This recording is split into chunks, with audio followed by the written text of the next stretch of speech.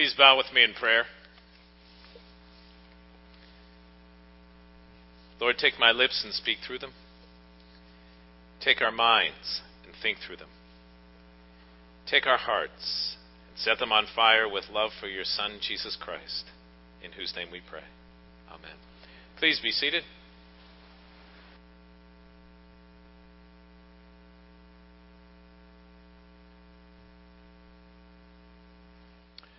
Well, happy Father's Day to all of you fathers out there. It's a blessing to have you here on Father's Day. You know, typically the church is full on Mother's Day, and then fathers make the decision, hey, let's just all sleep in, So it's a blessing to have you all here. But, I have a question for you to ponder. Who in here has been, if you are a father, who in here has been a perfect father?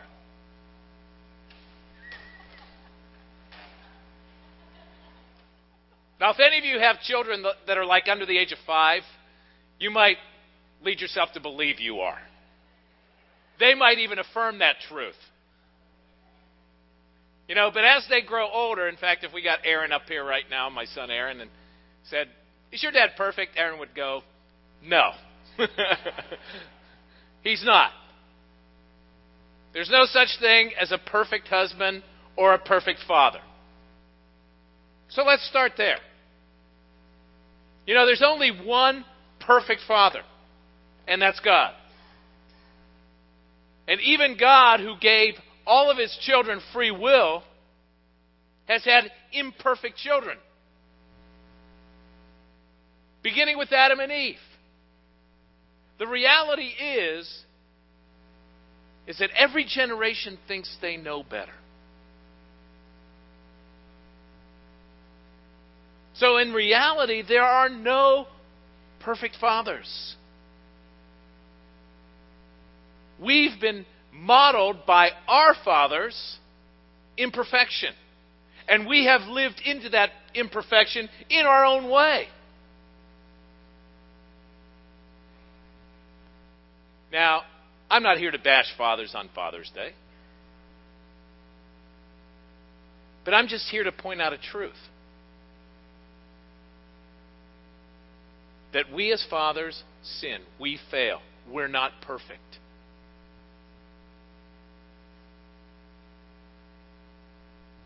What's interesting is that fathers sometimes get a bad rap. That mothers are elevated and fathers get the bad rap. Do you ever notice that? There's an illustration I read years ago. I don't remember whether it was Reader's Digest, Time Magazine. Some of you may have heard this before about Hallmark. Did you ever hear that? Hallmark, who thought it would be a great idea to go into the prisons and offer Mother's Day cards so that they could write their moms on Mother's Day, and they couldn't keep up with the demand. And then on Father's Day, they thought, what a great idea. Let's do it again. Let's offer cards on Father's Day. And they didn't have many takers. Because in reality, in many of their lives, their fathers were absent. They had left the family. They were neglectful.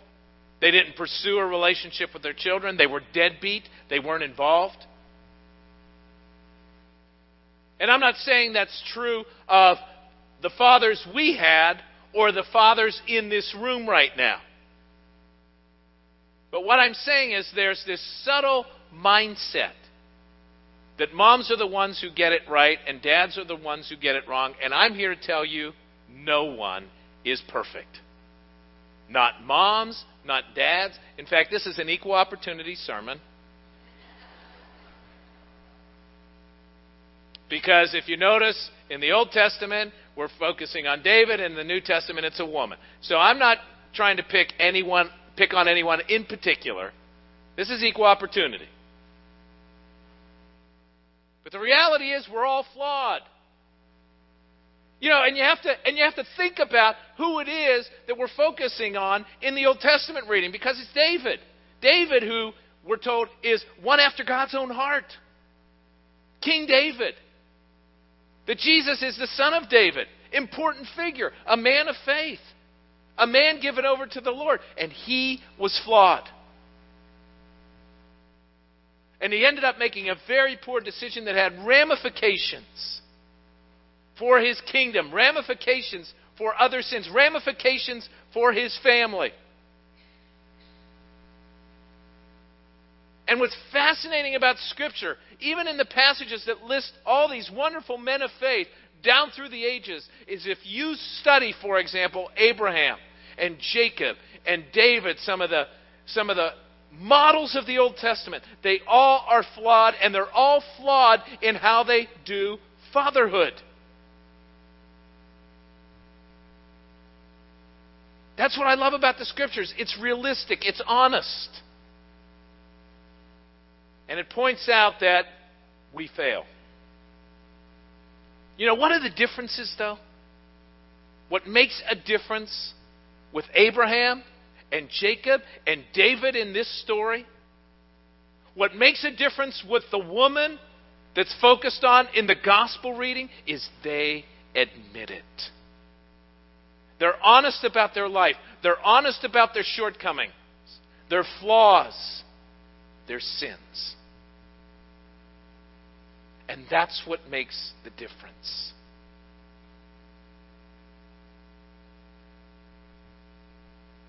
And the question is, are we? Are we honest before the Lord? Are we honest with ourselves? Are we willing to take a look at our shortcomings? Because the reality is, not just on Father's Day, but every day, being willing to look at our lives and say, Lord, I don't have it together. I'm not perfect. But I want to be changed. I have shortcomings. I have character flaws. I fail. Or if you want to put it in the term that's really the most appropriate, I sin. And I need your forgiveness and I need your grace. That's what begins the process of change. That's when the Lord can take us and shape us and use us for His glory. And that's what we see in these two readings today. That the beginning of both of these that causes the transformation is the willingness to be convicted of sin, the conviction of sin.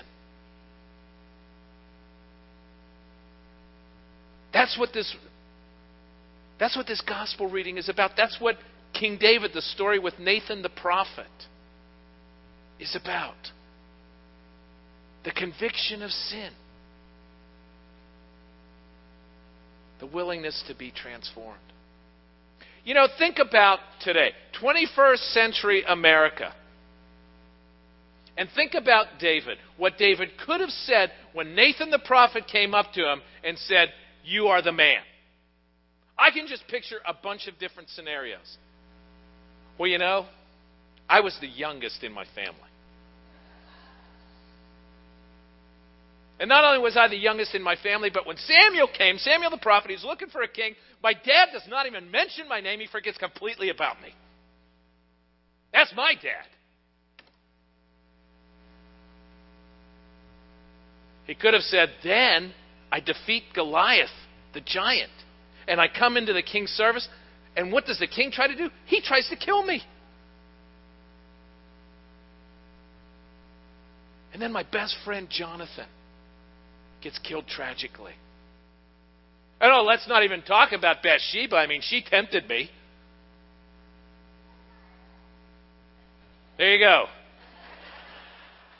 The devil made me do it.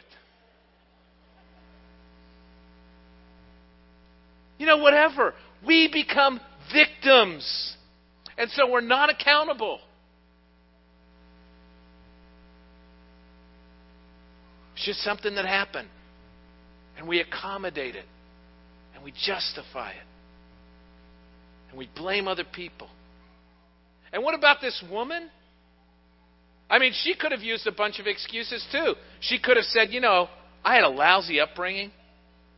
My husband left me. I needed to make money. I liked the attention. How many times when we fail, that we justify, we rationalize, we blame other people, we blame circumstances, we blame the devil, we blame God.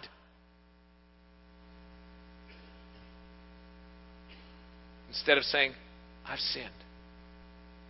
I failed. I need to be changed. And so this conviction of sin comes into the picture. In other words, God wants us to know by the power of His Holy Spirit that we have fallen short, that we are imperfect people in need of transformation, that we need to be changed from the inside out. We need to be, here's the key, honest. We need to be honest with the Lord, we need to be honest with ourselves, and we need to be honest with those around us. What David and this woman share in common is they are honest. When David is confronted by Nathan the prophet, he doesn't try to kick into denial. He's honest. When this woman heard Jesus preach and teach, she went away, she examined herself, she was convicted, she shows up, she's honest.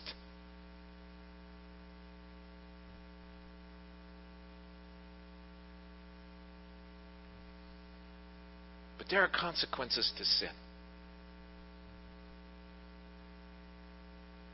The eternal consequences are removed once we come to the Lord. That's why Jesus came, to assure us of salvation and eternal life. But sometimes those consequences, because we sin, because we fail, end up having an effect. That's why God wants to change us and not experience those consequences. Think about, because of what David did, the consequences that were almost like dominoes in his life. First of all, when he realized what happened, he had to take care of Uriah. So he's involved in a cover-up. He's involved in a murder. The killing of Uriah the Hittite. And then he's into deceit. He hides. He hides the fact. The Lord reveals it to Nathan, and Nathan reveals it to David. It has an impact on his family. There's a residual effect. One of his sons rapes the half-sister. And then the brother of the half-sister, a half-brother, then kills the other son. And then David, probably because, and we love to do this in our generation, said, well, I screwed up. It's hard for me to confront my children. So what happens? Absalom ends up rebelling and ends up dying because of the rebellion. See the domino effect of sin. The consequences that come. Even when we repent, some of those consequences remain.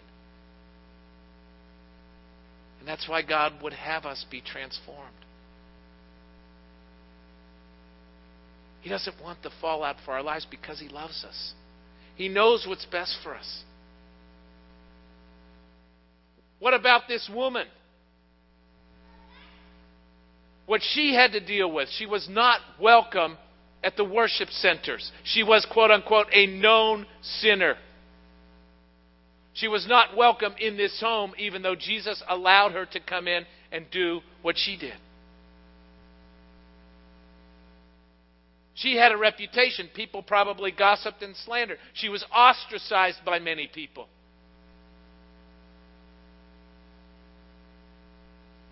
There are always consequences to sin. In the very least, those consequences manifest themselves in our lives, and we are affected.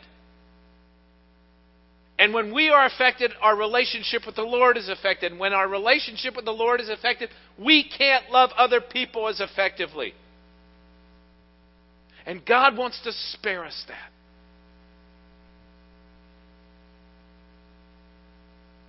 Let me draw an analogy for you. Several years ago, I won't tell how this happened. I'm just going to tell you what happened. It was still dark outside. I was backing out of my driveway, and I ran into my son's car. My first thought was, that didn't happen. Denial, right? The second thing I thought is, I hope it's not that bad. We minimize. So I pulled forward a little bit. And I sat there for a second and said, Lord, I hope it was just bumper to bumper. And I was able to move my car and drive my car, so I thought, okay, this is all right. Aaron got up later. He says, what happened to my car? He couldn't drive it. Consequences, unintended, to my son. There were dents. The dents didn't disappear. And then there was a cost that I had to pay.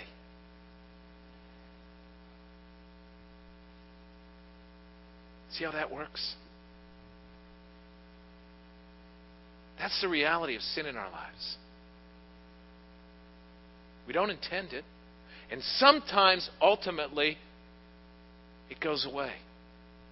But sometimes it doesn't. Sometimes there are lasting consequences.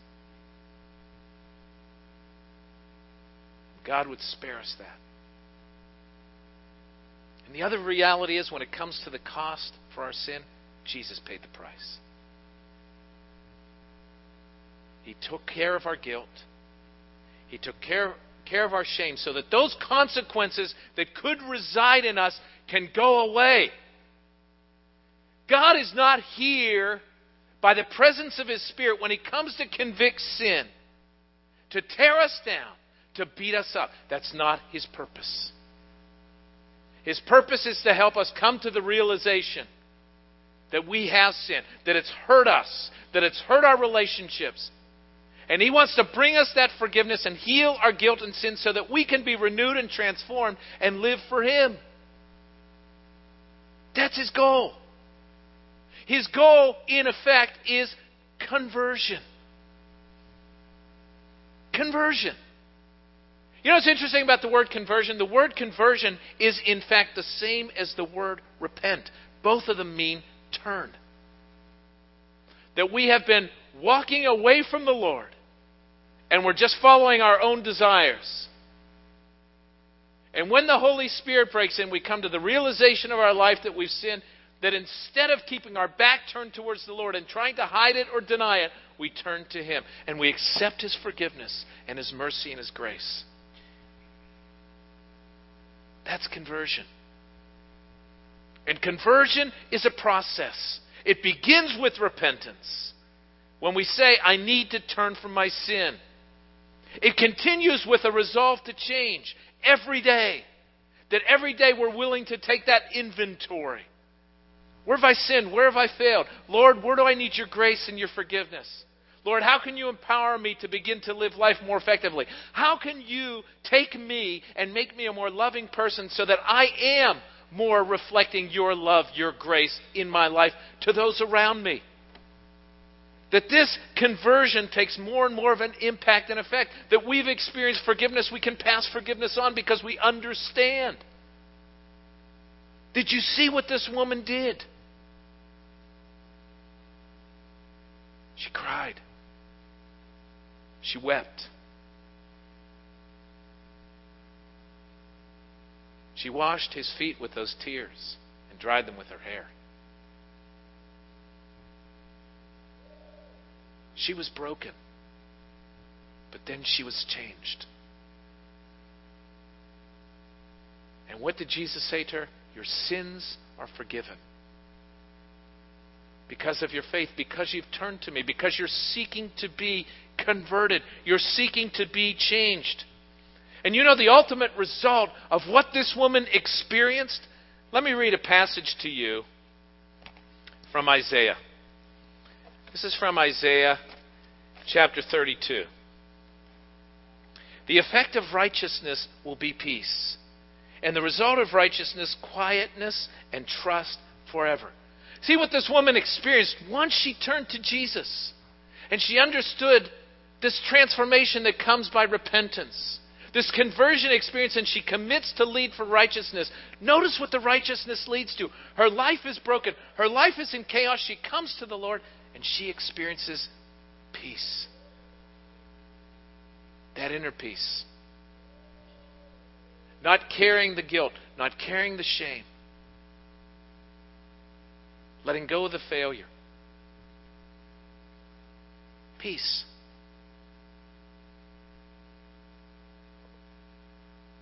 But not just peace, quietness. The quietness of a heart that's resting in His love. And trust forever. Trusting Him for our salvation. We're not earning it. We're not trying to gain His favor. We're merely accepting His forgiveness.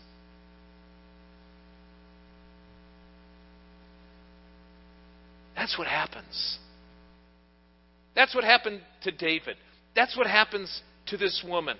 The peace that passes understanding, rushing in. That's what God wants for us. I want to add one more C to this sermon. Now, you may have picked up. First of all, there was conviction of sin. And then there were consequences to sin. And then there was conversion. 3 C's. Have you got that so far? Okay, good. I want to add one more for you. No condemnation. No condemnation. That God's offer of forgiveness, His desire to change you, to convert you, and to continue to convert you in an ongoing way, is because He doesn't hold it against you when you turn to Him and seek His forgiveness and grace and mercy. No condemnation. You know, I know many here probably know the passage, John 3:16, "For God so loved the world that He gave His only begotten Son, to the end that all that believe in Him will not perish but have eternal life." But do you know the verse that comes after it? Let me read it to you. "Indeed, God did not send the Son into the world to condemn the world." He didn't send the Son to condemn the world, but to bring His forgiveness and grace and mercy through the cross. That's why He came. The second time He will come to judge. We say that in the Creed. But the reason He came and died on the cross is to pay that penalty for our sin, for our guilt, for our shame, so that we can be washed, so that we can be cleansed and forgiven, and know His love washing over us, and live His love in our relationships with those around us. That's what He wants.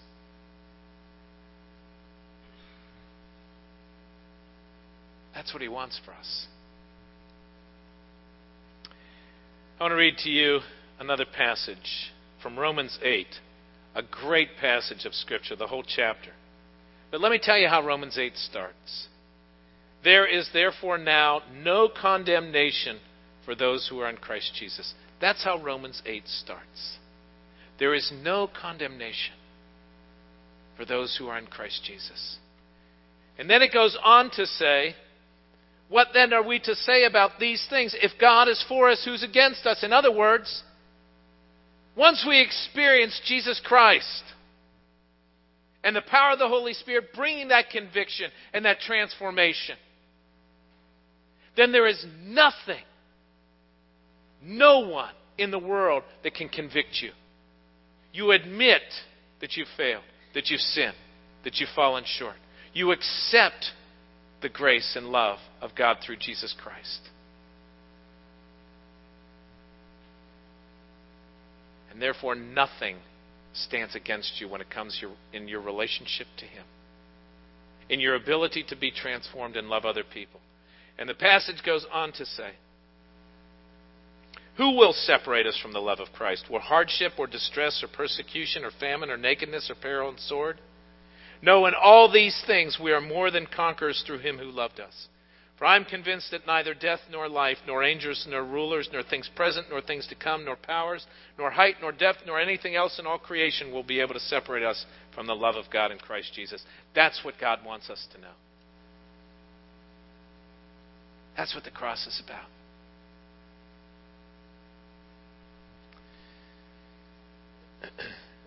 This coming Saturday, I will have the privilege and the honor of walking my daughter down the aisle for her wedding.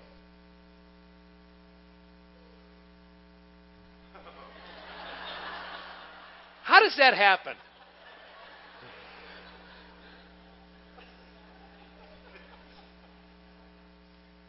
And you know, the reality is, I've not been a perfect father, and she has not been a perfect daughter. And I know her fiancé enough, Charlie, to know he is not perfect either.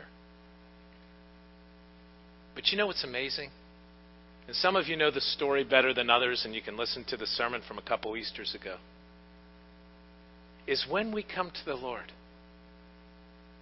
and we seek His love and forgiveness,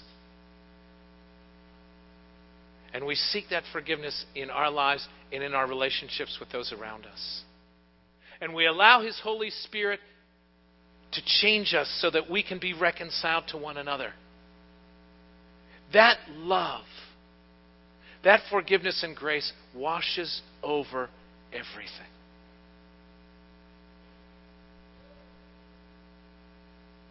So that it will be my joy to share the daughter I love with a man who loves her.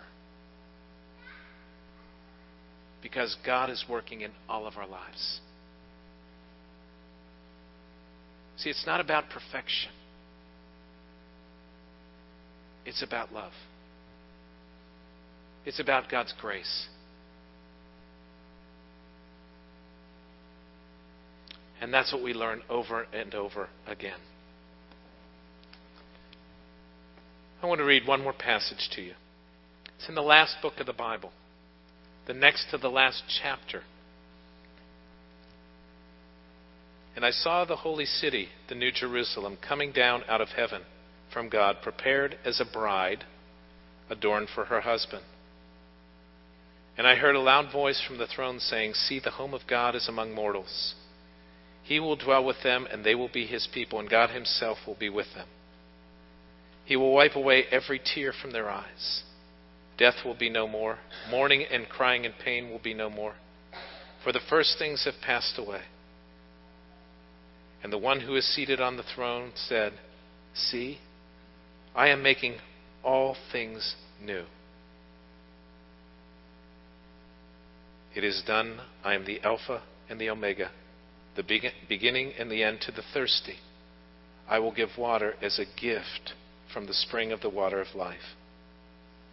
Those who conquer will inherit these things, and I will be their God, and they will be my children.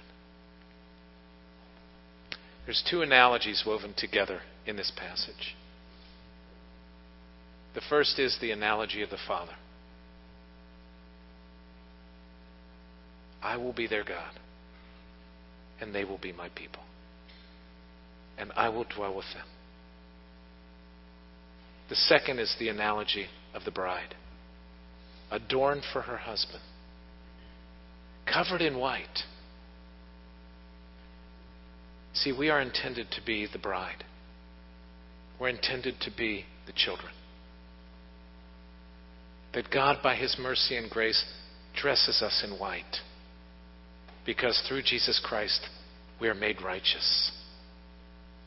And we can be transformed. And our lives and our relationships can be made new. That's the power of the gospel. I've seen it in my life, an imperfect father. I've seen it in my children. I've seen it in relationships. And it can happen in your life. Every day. Every day converted. Every day transformed. Every day empowered by His love. Every day. It doesn't just have to be Father's Day. And it's not just for fathers. It's for everyone. If you have never come to that place of understanding the gospel, understanding that you are meant to be the bride, you are meant to be His children, today's the day.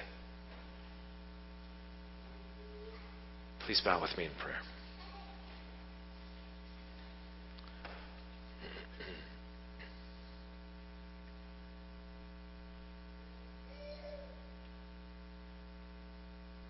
Lord God, in your word, it says there is now no condemnation